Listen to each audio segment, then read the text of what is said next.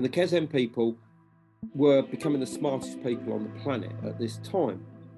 So, the fact that they're doing shamanism, so in other words, they're communicating with otherworldly beings, plus they're also becoming the smartest people on the planet, there's got to be some kind of relationship.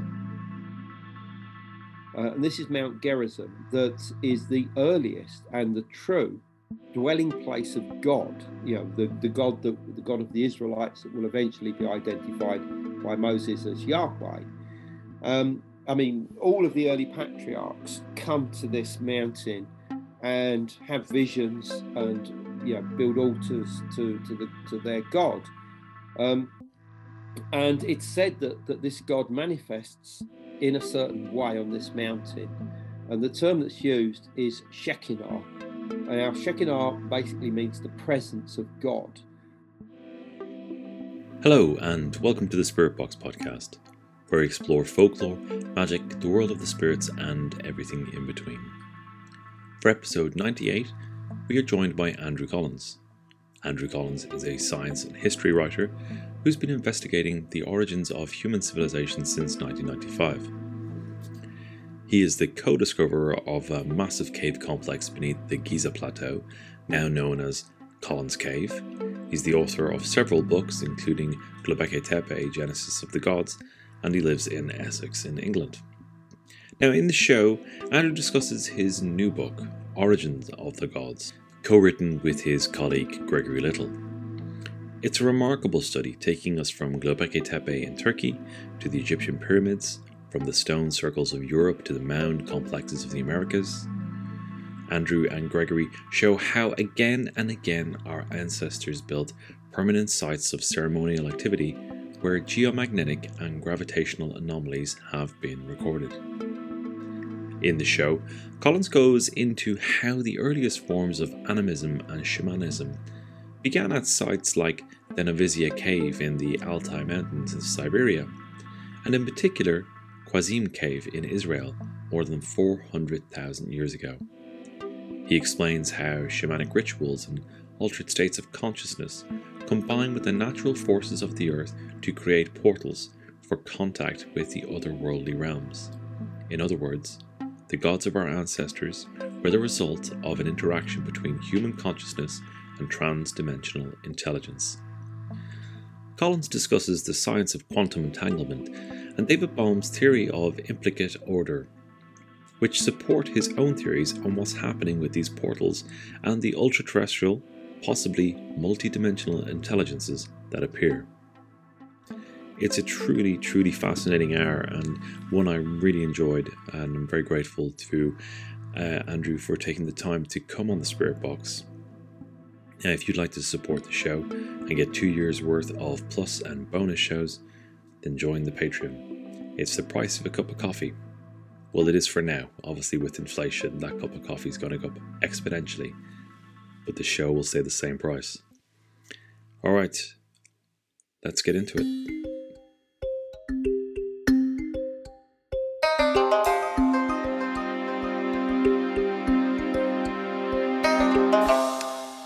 Mr. Andrew Collins, you're very welcome to the Spirit Box.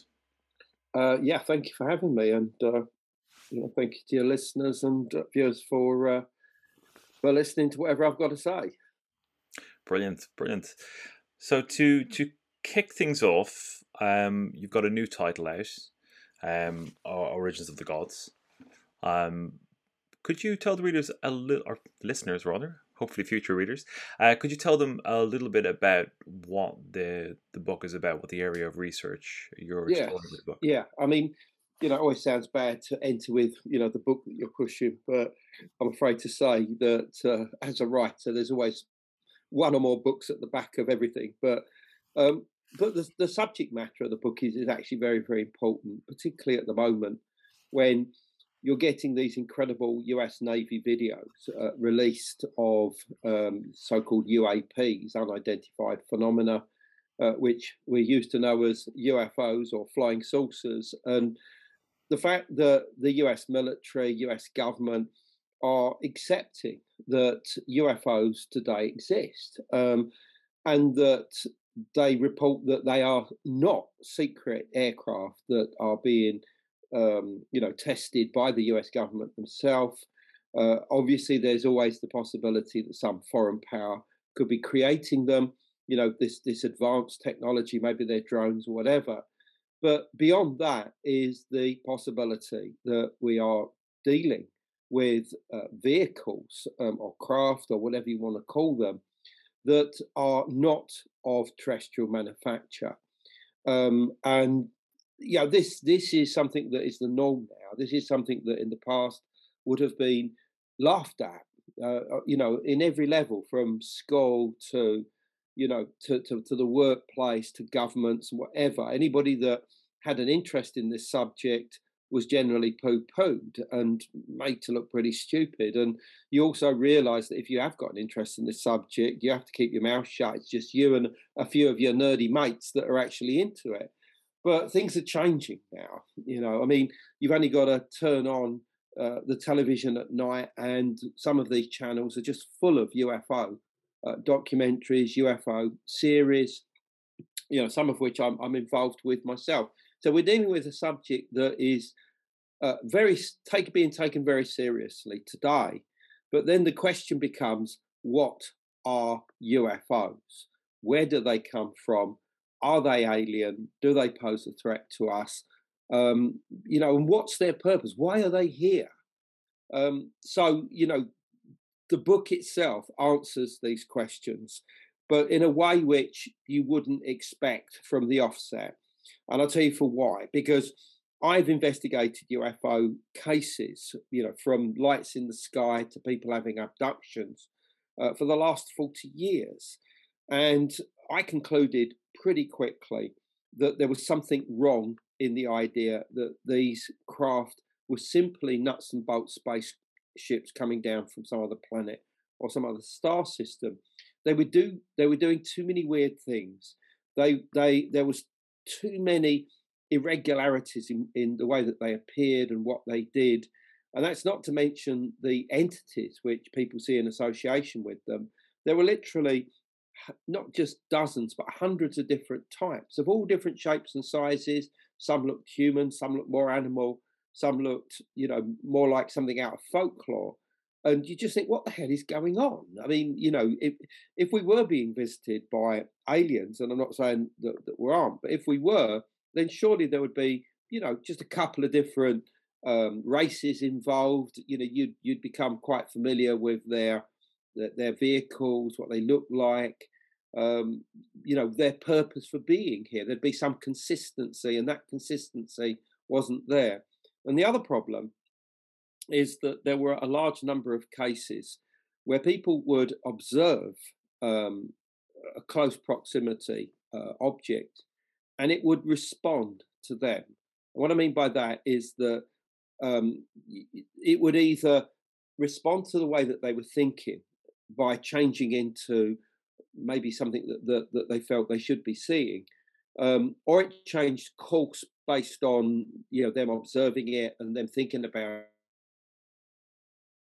it, or it seemed to take a personal interest in them immediately, almost like an inquisitive animal.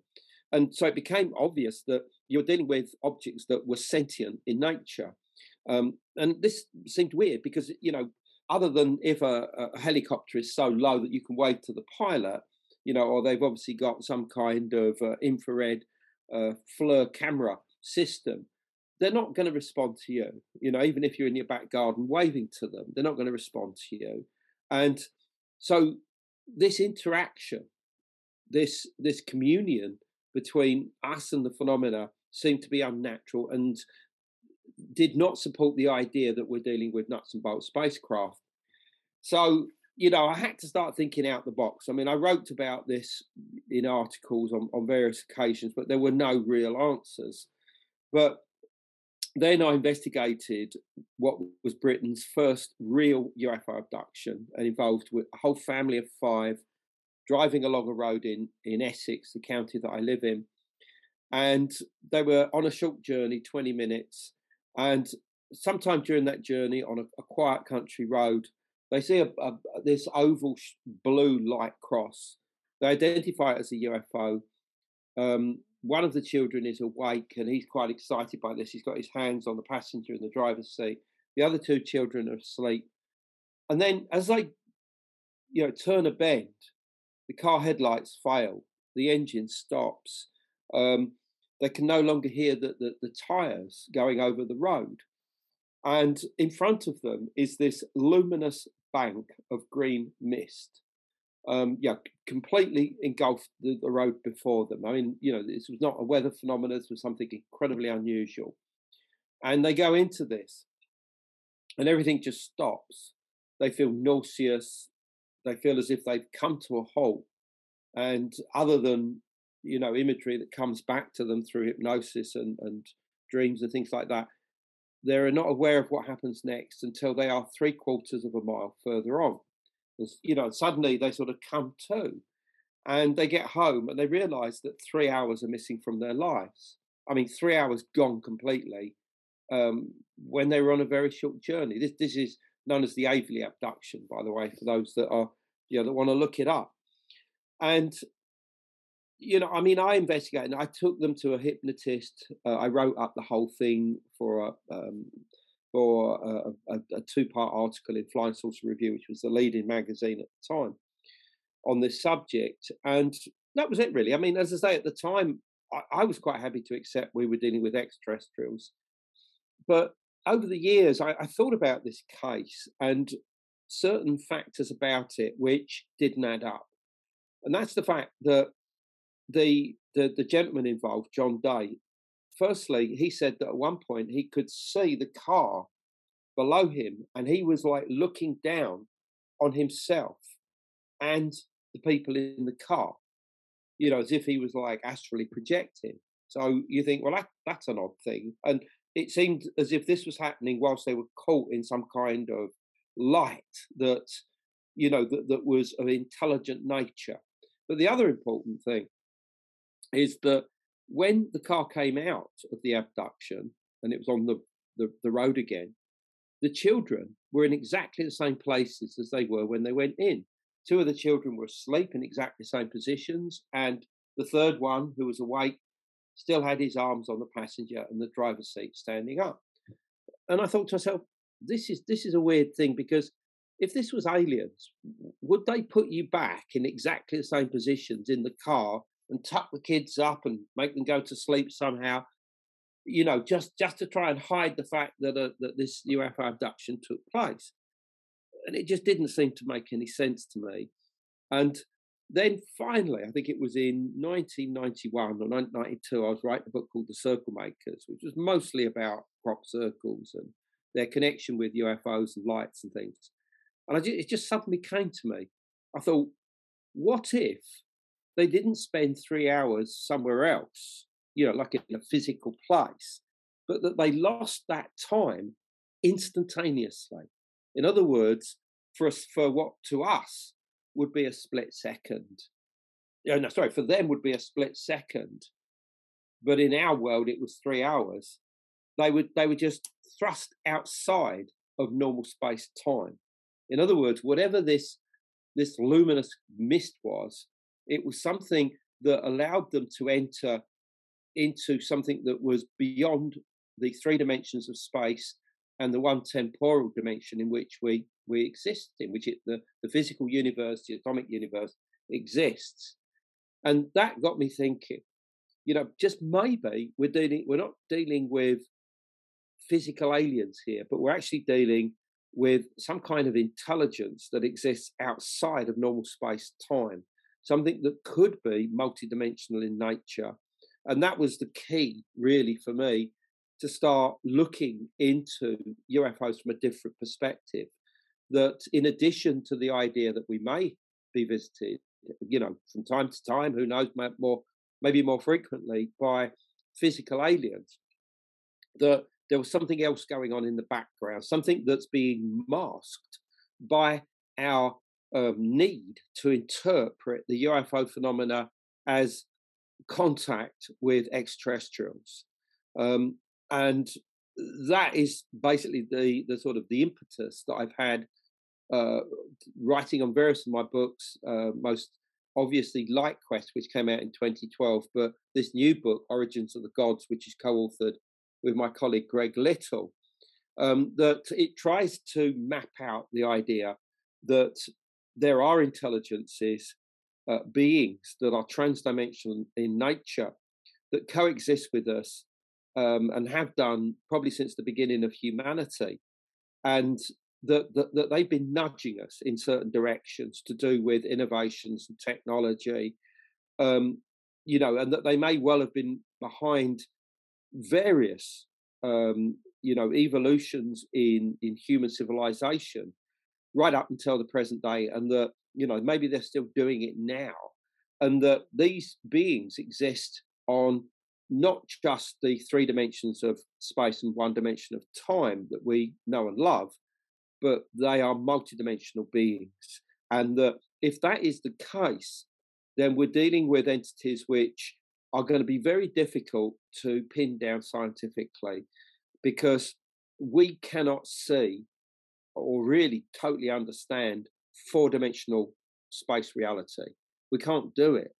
What I show in the book, and this is a borrowing from some of the other greats of the past, like Carl Sagan, the great cosmologist and an astronomer who we can mention separately for various matters.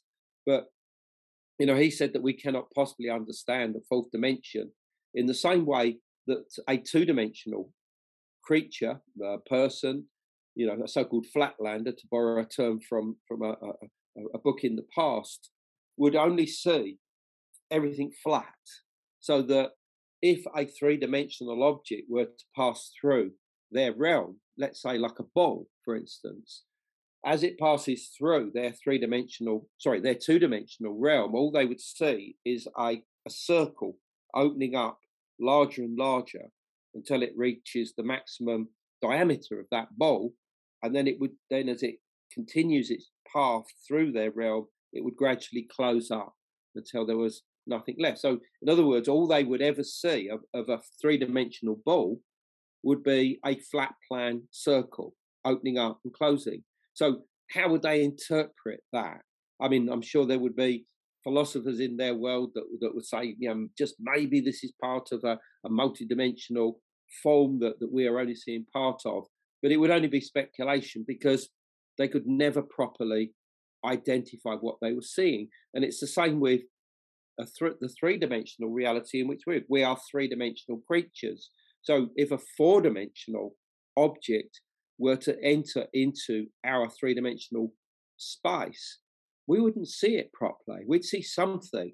We'd be aware that there was something there, but unfortunately, our minds would want to interpret it based upon our own understanding of reality and history and culture and contact with supernatural beings, preternatural beings, or whatever it was, whether they be good, like angels or God himself, whether they be bad, like demons, devils, or whatever. It would all have to be based upon our perception, based on our cultural and religious upbringing. And I mean, none of this is new in a way. I mean, Carl Jung was talking about the identification of UFOs in the 1950s. I mean, and he said that our interpretation of them and the way that we perceive them is based upon human archetypes that have existed for not just hundreds, but probably thousands of years. There have been very enlightened UFO researchers along the way who have also come to similar conclusions, like John Keel in the 1960s and 70s, most famous for writing the book, the Mothman Prophecies, obviously made it a blockbuster film. Jacques Vallée, who was a consultant for NASA. And of course, as I say, Carl Sagan himself. He understood the idea of multidimensionality, but he also accepted the idea that that humanity has probably been visited by extraterrestrials on countless occasions. He wrote a whole paper that was published in 1963 on this very subject, and he believed in aliens, and believed that we should investigate UFOs. But the problem is that when he became a consultant to NASA himself, They said to him, "You got to drop this stuff. If you want to get on with us, drop the concept of aliens, drop the concept of UFOs. It will make you and it will make us look really stupid. Drop the whole thing." And it's for that reason that various people today think that Carl Sagan was anti UFOs, or anti aliens, but he wasn't. He really, really wasn't.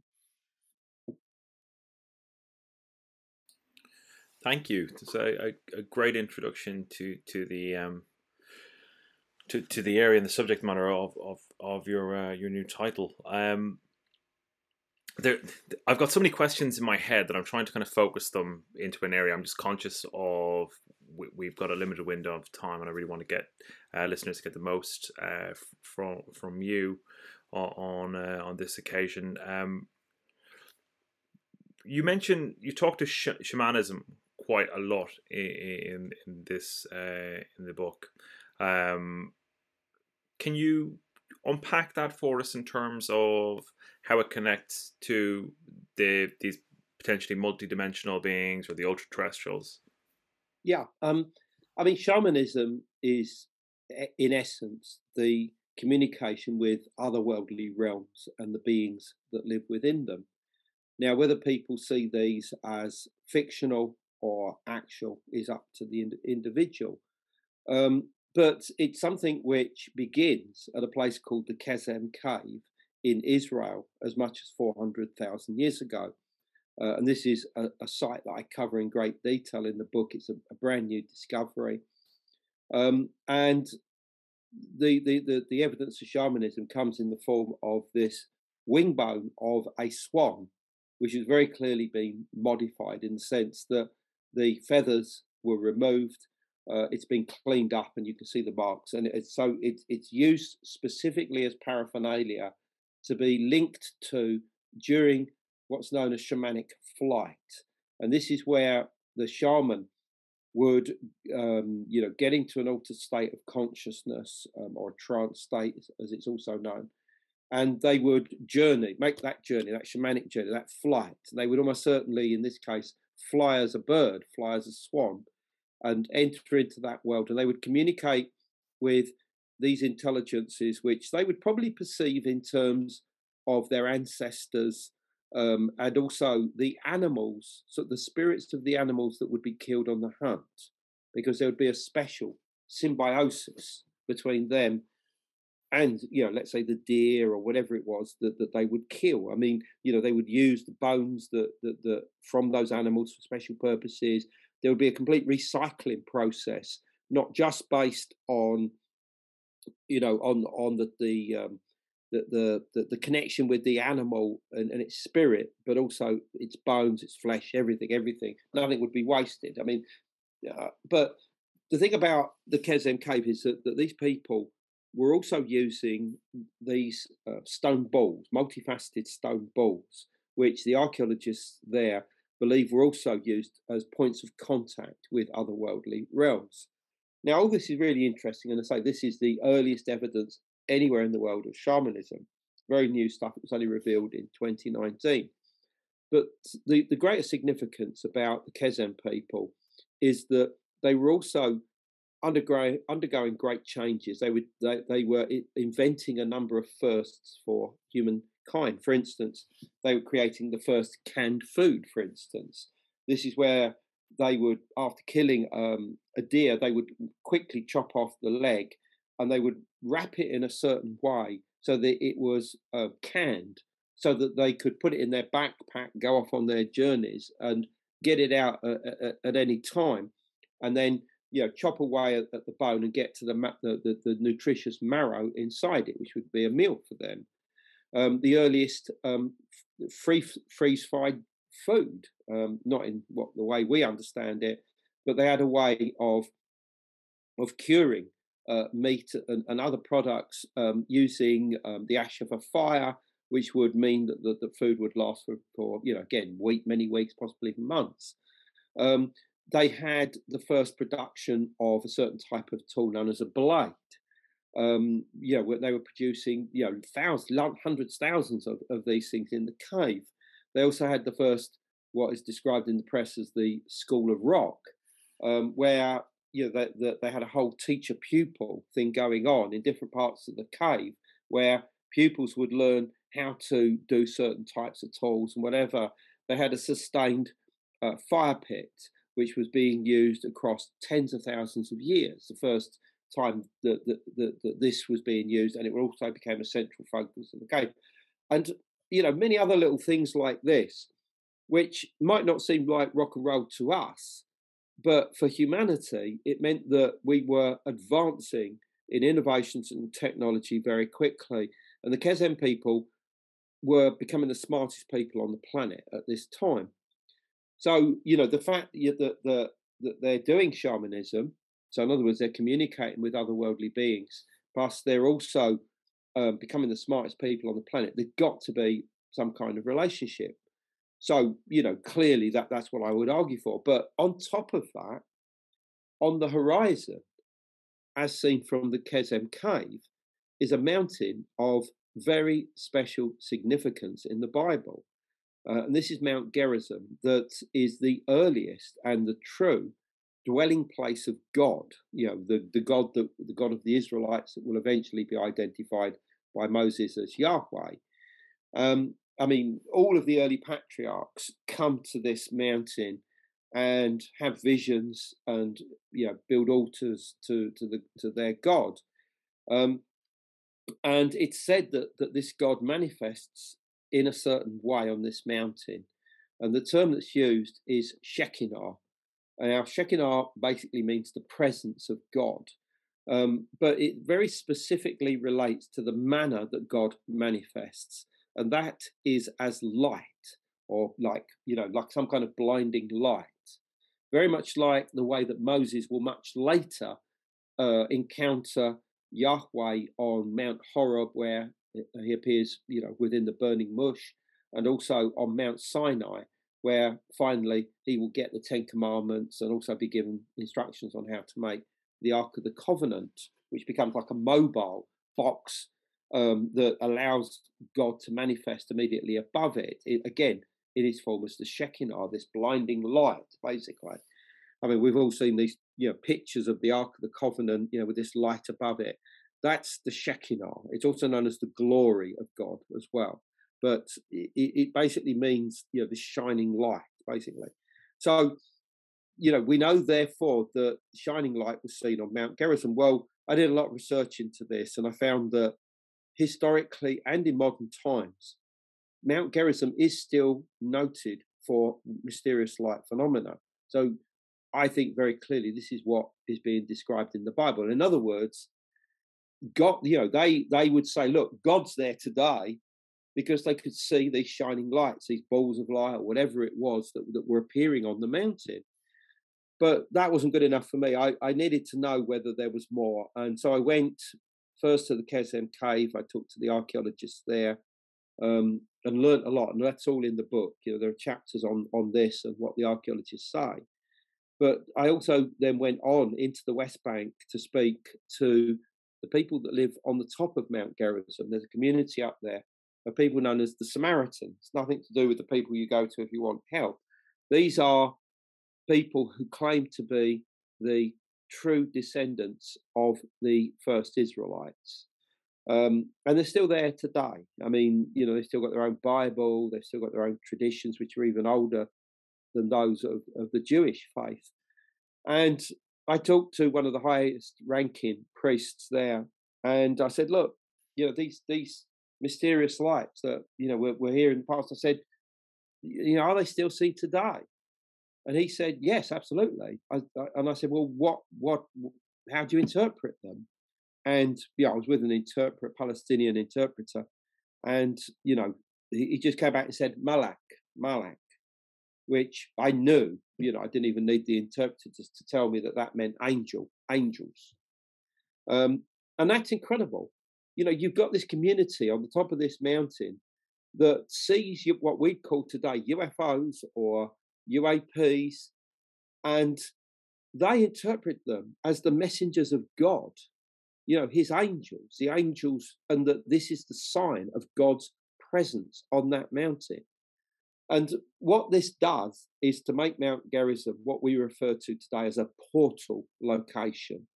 And this is somewhere where mysterious lights, paranormal activity, and often cryptids, weird creatures out of time and space, will appear on a regular basis. And these portals are generally defined by the geology of a particular location. It's usually somewhere where tectonic plates come together and put a huge pressure on the subsurface underground geology. There will be fault lines, micro faults. There will be particular types of minerals, particularly quartz, tourmaline, things like this, that when put under pressure, create electricity. They create flows of electricity, flows of electrons that are released into the environment to create like these bursts of activity. And this in turn creates what's known as an ionospheric environment. And what this means is that it's ripe for the manifestation of something called plasma. Plasma is the full state of matter after solids, liquids, and gases. And it essentially is electrons that have been freed up from their atoms due to various processes, one of which is this pressure happening deep underground in a process known as piezoelectricity. And that these electrons will form their own electromagnetic fields around them. And they get very excited and they release tiny photons of light. Photons are, subatomic particles of light.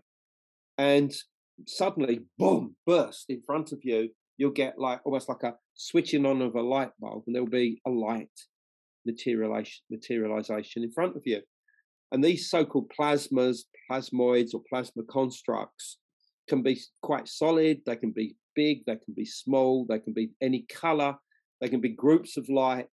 But the most important thing is that they can be sentient. They appear to have sentience and life within them. And this is something that's been noted again and again by people that have observed these lights. But more importantly, a number of studies have been done to do with plasma, suggesting not only that it appears to come alive, but that it may well be that it is a medium into which deeper consciousness or intelligences are able to manifest.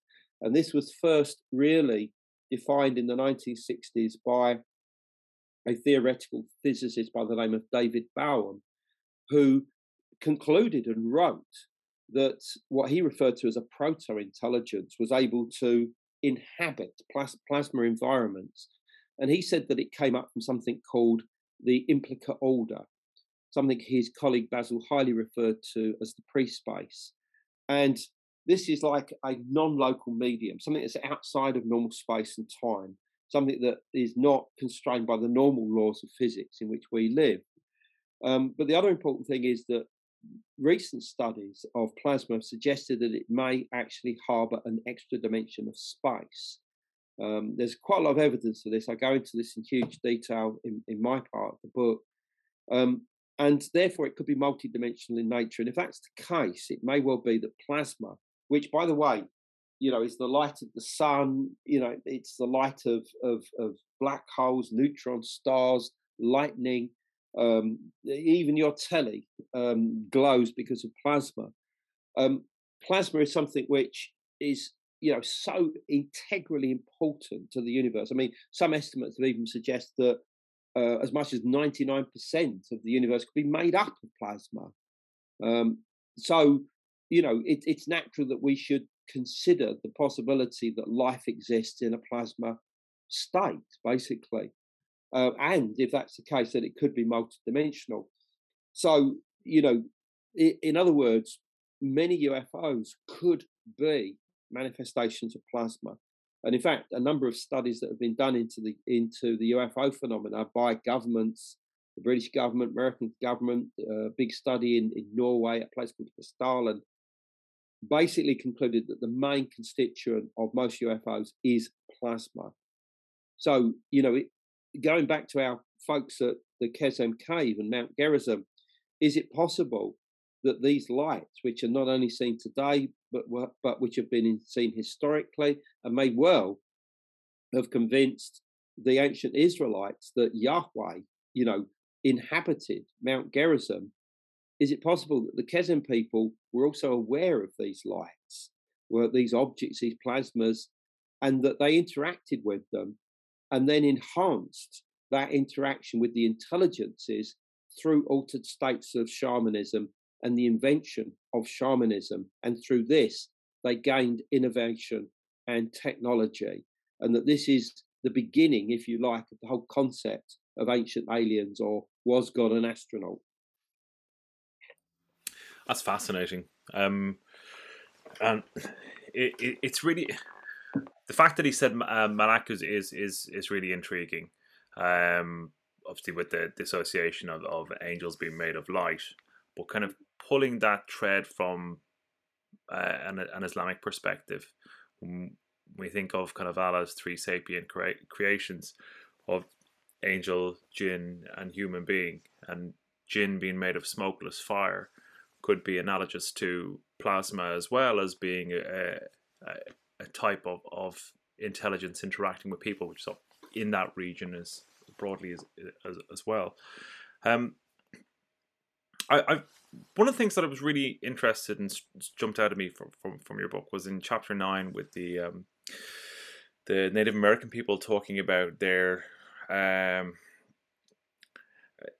couple of accounts of Native American people meeting these beings. And one detail I noted was, on several occasions, it was individuals who had just experienced the loss of someone they loved. They had a trauma, and then went on to have an encounter. And it was, what jumped out at me is it's really analogous to the accounts of the Scottish witch trials, where somebody who had confessed to being a witch and talked about having a familiar who appeared to them. Quite frequently in the accounts, they talked about having a sick child who was going to die, or their partner had just died, and in that kind of subsistence farming in the periphery of Scotland, or just being incredibly poor in the 1600s, would have meant death, and equally a traumatic event, and then these familiars would appear. It's just something that kind of jumped out at me, and I just kind of want to get your thoughts on that. Well, obviously a lot there, actually. I mean, firstly, obviously the Native American side of it, that's handled by Greg in the book. I mean, he's one of the top experts in America on Native American mound building cultures and, the tribal peoples associated with them.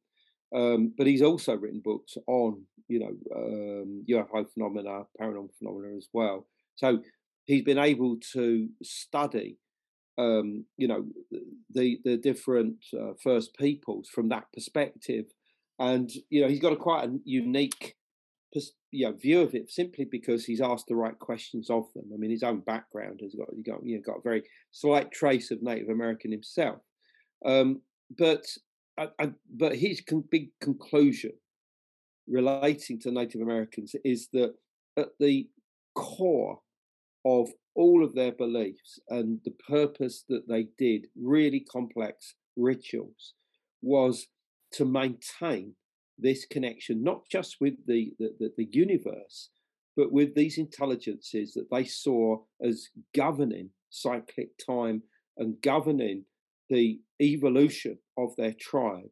And that if they did not do these rituals, like the so-called Maxim ritual that he describes in detail, which lasts for many, many days, and there are different forms of this undertaken by all, well, I would say probably all the different tribes, is that this contact between them and these intelligences would cease, and that when that contact ceased, they would no longer be evolving, that there would be entropy, in the sense that they would start devolving and everything would fall apart. So that it was essential for them to to retain communication with what they saw as these, star beings, quite literally. Now, whether these beings, did genuinely come from other stars or whether they were coming from, parallel realms or whatever, I mean, that's a matter of debate. Of course it is. And I think that certainly some tribes do believe in what we call extraterrestrials, but others also very clearly believe in, transdimensional beings that connect with us and that can be communicated with through things like caves or sacred places or portal locations of the sort that I would describe somewhere like Mount Gerizim. I mean, if we look at, let's say, North America, a similar location to Mount Gerizim would be somewhere like Mount Shasta, for instance, where a large amount of lights are seen. Weird light beings are seen. People have transformative experiences that change their life, start religions and whatever. Plus cryptids and other paranormal activity goes on in the area.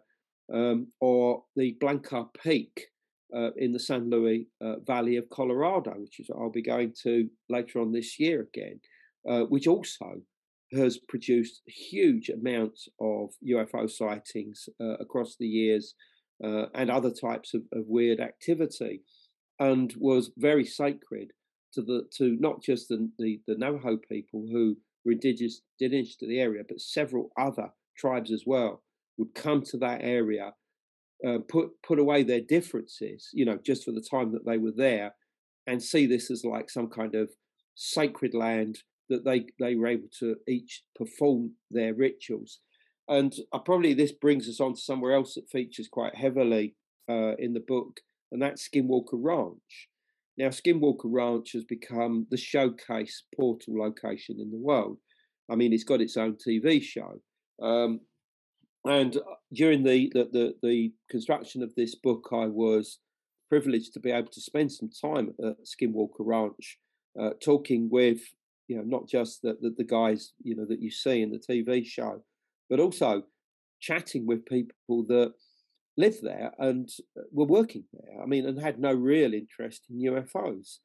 And not only did these people have many of their own UFO sightings to relate, but the right type of geology is found there. Fault lines, sandstone containing high quantities of quartz that would powder and become like a sort of desert sand floor that was so so powder like that it goes in your throat. You have to wear scarves there, and all of this is exactly the ripe environment to create electron bursts and plasma manifestations. And if plasma itself has a multidimensional state, then it becomes almost like a doorway or a portal itself to allow other intelligences, other energies, whatever it is, to enter into our space-time on a temporary basis. And I think this is one of the reasons why there is so much activity there, and why Native American peoples in the past saw the area of Skinwalker Ranch as a sacred land, a place that they could communicate with these otherworldly intelligences. And that, this is what it was almost like a no man's land between their tribal territories where they could come. There's a stone circle there, there's rock art, and there's obvious evidence that they saw this area as very, very important. And so, this is just another example of these portal locations producing UFO and paranormal phenomena today. But in the past, they were very important to indigenous peoples. And obviously, I mean, I live in Britain, and places that produce UFO phenomena on a regular basis not only have the right geology, but also often have folklore that involves, tales of goblins, of elves, of fairies carrying lights, abducting people and stuff like this. These are the stories that you find at locations that are today hotspots of UFOs. I've written about this in a number of books, and of course, we talk about this again in New Book Origins of the Gods. It's absolutely fascinating. The kind of fairies and jinn are they're kind of a real kind of core subject matter for this show. We talk about it a lot, and one of the things that comes up frequently is actually the frequency of karst landscapes in fairy hotspots, like in area the karst area of the former Yugoslavia, and then in kind of the Burren, the west of Ireland. Yeah, there definitely seems to be some kind of correlation with Well, absolutely. yeah. I mean, it's not just quartz, or granitic rocks that produce electricity, Mhm. but chalk, limestone, Mm. rocks where aquifers and water can flow through easily Yeah. or be retained quite easily, um, become very strong places of production of electrical currents. And, you know, I mean, in essence, electrical currents are the flow of electrons that have been freed up and are going from higher to lower potentials. And, I mean, this is not something that's like some kind of new age speculation. I mean, there's No, whole not books remotely. written on Yeah. this subject, Yeah. which I've used as Mm. references in this current book. And if that's the case, and there are certain hotspots, if you like, on the landscape where this is happening more frequently, then it becomes these places where this type of phenomena takes place, particularly where these electrons can flow into the local environment, like caves, for instance, Mm. like wells, where which are linked quite obviously to fissures and aquifers and sources underground. They become the points of connection Mm. between this electrical activity underground and what's happening, overground itself. And I think it's important to point out that the electromagnetic fields of electron flows is enough to affect human consciousness. It can induce experiences, it can induce otherworldly sensations that are enough to allow us to perceive these coexisting invisible realms around us. Now, once again, whether you perceive those as real or imaginary or simply something that the brain needs as a sort of mindscape Mm-hmm. to connect with these intelligences is up to the individual. I mean, I happen to believe that they are real, and that the archetypes that are created uh, at different places can be utilized by higher intelligences to convey information to us. In other words, if you've got a site that is, let's say, haunted by a white lady, that white lady, I think, is the product of human consciousness interaction with that site over a very long period of time, perhaps thousands of years. But it's although it's a genius loci, the sort of spirit of the place, Mm-hmm. I believe that under certain circumstances, it can be taken over using processes of quantum entanglement to convey information to us. In other words, if we go to a certain site and we find ourselves in communication with, let's say, that white lady, we might not be speaking to somebody who lived a few hundred years ago who happened to drown there. We are actually in communication with an intelligence that's beyond that. It's simply using that archetype to convey thoughts and ideas to us, like the Kesem cave. They almost certainly wouldn't have seen, the intelligences associated with the lights as extraterrestrials or transdimensional beings. Of course not. Mm-hmm. They would have seen them as manifestations of their ancestors and as the spirits of the animals killed in the hunt. And even though they may have thought that they were communicating with these sources, it may well be that these transdimensional, beings were utilizing these archetypes for their own purposes. And Right. that's why shamanism is so important, because it allows that possibility of communication with these higher intelligences that have coexisted with us since the beginning and may well have been there since we were in Africa, as much as 2 million years ago.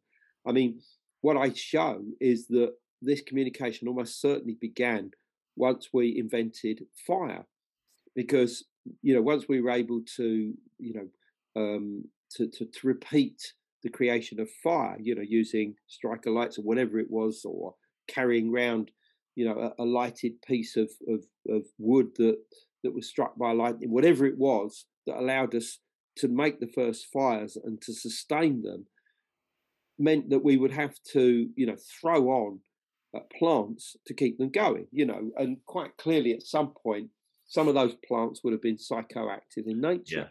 Yeah. And so people would have gone into a shifted state of consciousness. Now, clearly, to start off with, they wouldn't have known what was going on, but eventually it could have taken hundreds, maybe even thousands of years, that they would have realized that certain plants were having an effect upon them, and it was allowing otherworldly contact to take place. So they would have enhanced it by seeking out specific plants and using them. And this seems to coincide perfectly with the change of use of stone tools from what we call pebble tools, which were simply, pick up a pebble that's come out of a river and smash it on the ground so that it's pointed in some way, and then use it as a tool, to the creation of the first hand axe, what in archaeology is referred to as an Acheulean hand axe. And these are beautiful, multifaceted objects, the objects of beauty, objects of art, which were like the sort of Swiss army knife of their day. And the earliest one of these was about 1.75 million years ago, and it was found at a site west of Lake Turkana in what is today Kenya. And this coincides pretty well with the first sustained use of fire. So, is it possible that the design for the Acheulean hand axe came through altered states of consciousness and seeing geometric forms and communicating with what they perceived as otherworldly beings? In other words, the construction of that hand axe, which, by the way, would go on to be used right the way down to around 200,000 years ago, I mean, almost unchanged, was that the product of the earliest connection, communication with these transdimensional beings? I think there is a strong possibility that the answer is yes. Right. It's a remarkable proposition, and we're dealing with such vast lengths of time that it's almost hard to compute, the vast expanse of time. And I suppose thinking about time and thinking about how intelligence might be communicating with us in this way, and then kind of as you hypothesize that it may be appearing to us in ways that are relative to us in the space and time, and kind of our understanding of the world at that moment, the white lady, the ancestor, maybe the therianthropic figure.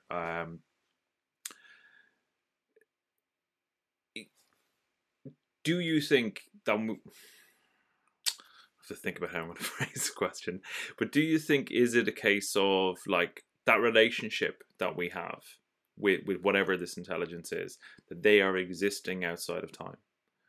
Yes, absolutely. Yeah. I mean, for us, time goes forward. We can't really perceive it in any other way, although there is a certain amount of scientific evidence to suggest that, we can affect the future and the future can affect us. But the best way of perceiving time outside of the three dimensions of space and one of time that we deal with is quantum entanglement. Because, I mean, this is the idea that particles can become linked or twinned, and that no matter how far away they get from each other, they still retain an instantaneous link. So if you tweak one, the other one will tweak in the equal and opposite direction. But of course, we're not just dealing with one particle here. We're dealing with multiple systems of entangled particles that, until recently, were considered to only have an effect in the microcosmic world, the subatomic level. But within the past 5 years, various experiments have been done that have proved that entanglement affects the macrocosmic world, in other words, the world in which we live.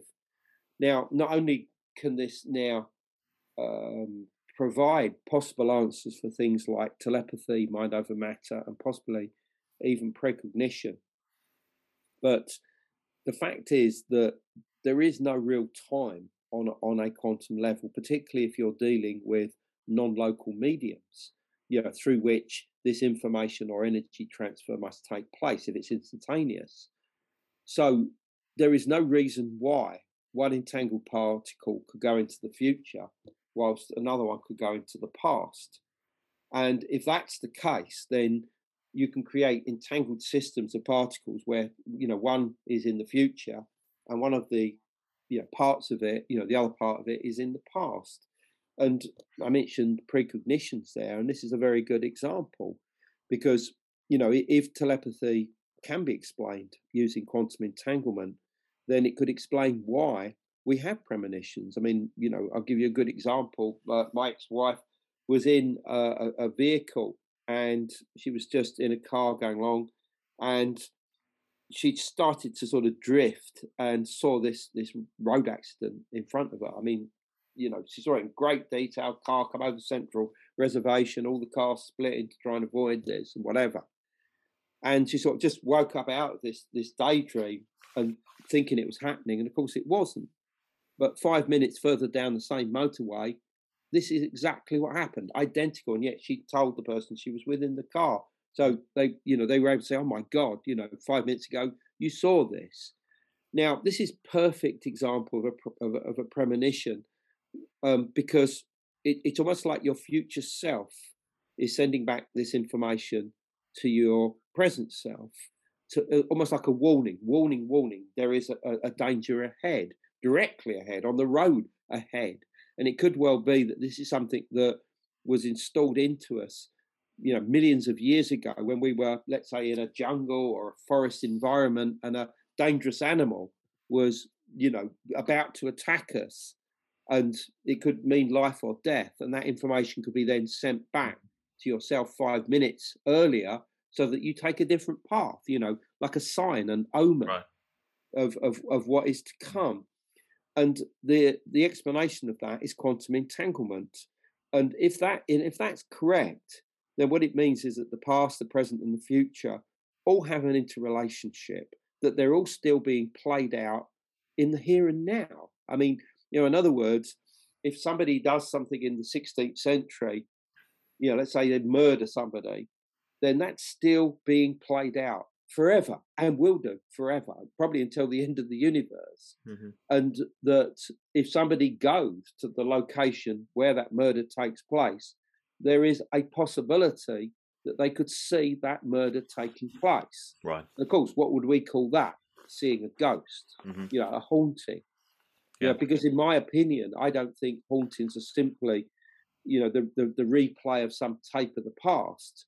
I mean, in some ways you could interpret it that way, but I think you are really seeing what's happening in that instance in the 16th century of murder taking place.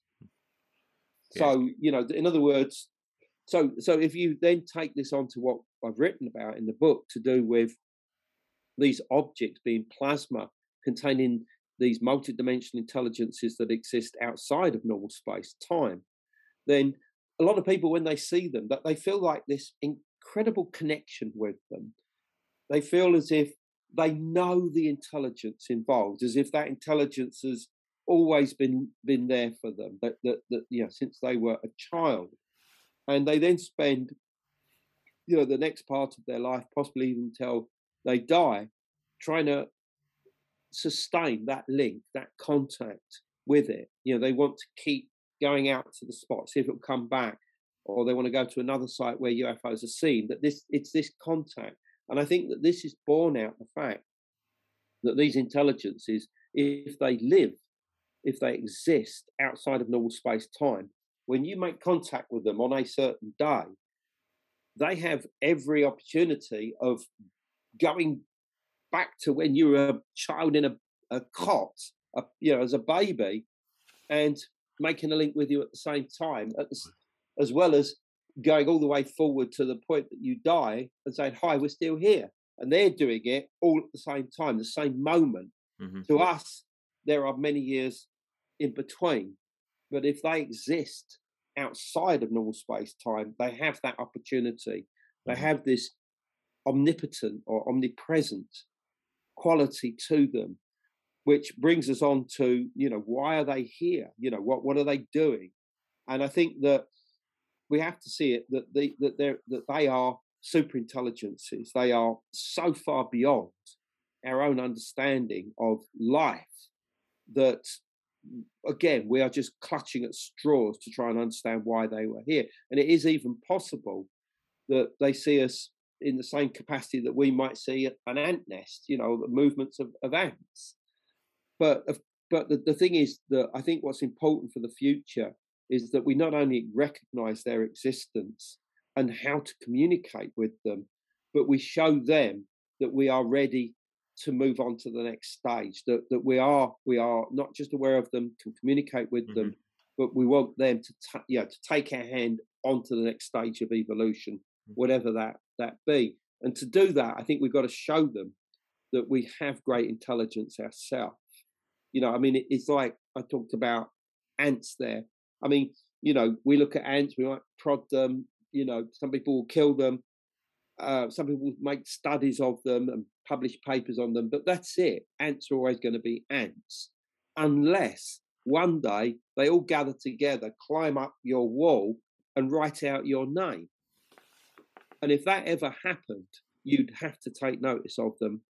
You'd have to respect them and treat them very, very differently. So we have to do the same in terms of these transdimensional intelligences that I believe are behind UFOs. And when I say UFOs, I don't mean all. I do believe that there is absolute room that we could be dealing with, physical aliens and, alien hardware coming here. There's far too much evidence of that. But I think what's important is not to confuse the two things together, or just to assume that everything is nuts and bolts, spacecraft and flesh and blood aliens, because that, I think, will prevent us knowing more about these true intelligences that seem to be behind the manifestation of many plasma or light-based UFOs. Absolutely fascinating. And there's so much there. I really, really enjoyed the hour, and I'm conscious of time, and in terms of your availability, I know is condensed at the minute. So for anybody who wants to find out more about your new title and indeed your back catalogue work, where's the best place for them to follow you or pick up a copy of the book? Yeah, my website is andrewcollins.com.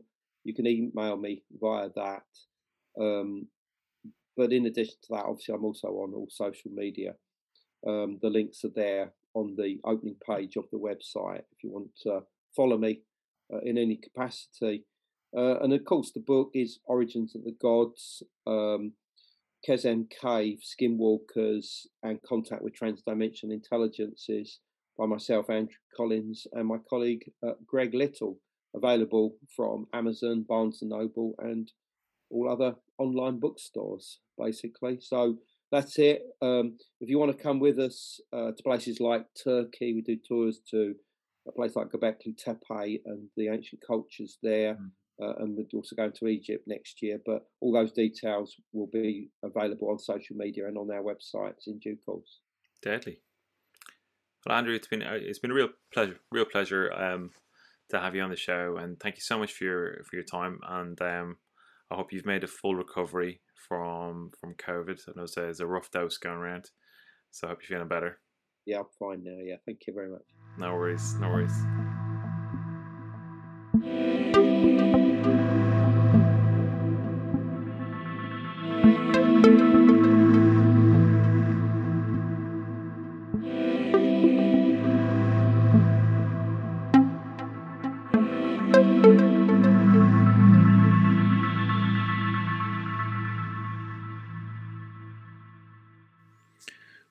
there you have it. Ultra-terrestrial beings coming through portals, delivering knowledge and developing human innovation and technology, and who's not to say possibly our intelligence and ability to ideate. I hope you all enjoyed that. I certainly did. I always find Andrew's work fascinating and hugely informative and well researched. So I hope you guys will check out his work, check out the links below, and go for it. Right, that's it from me. I'm Darren Mason, and you'll be listening to The Spirit Box. Take care. Talk soon.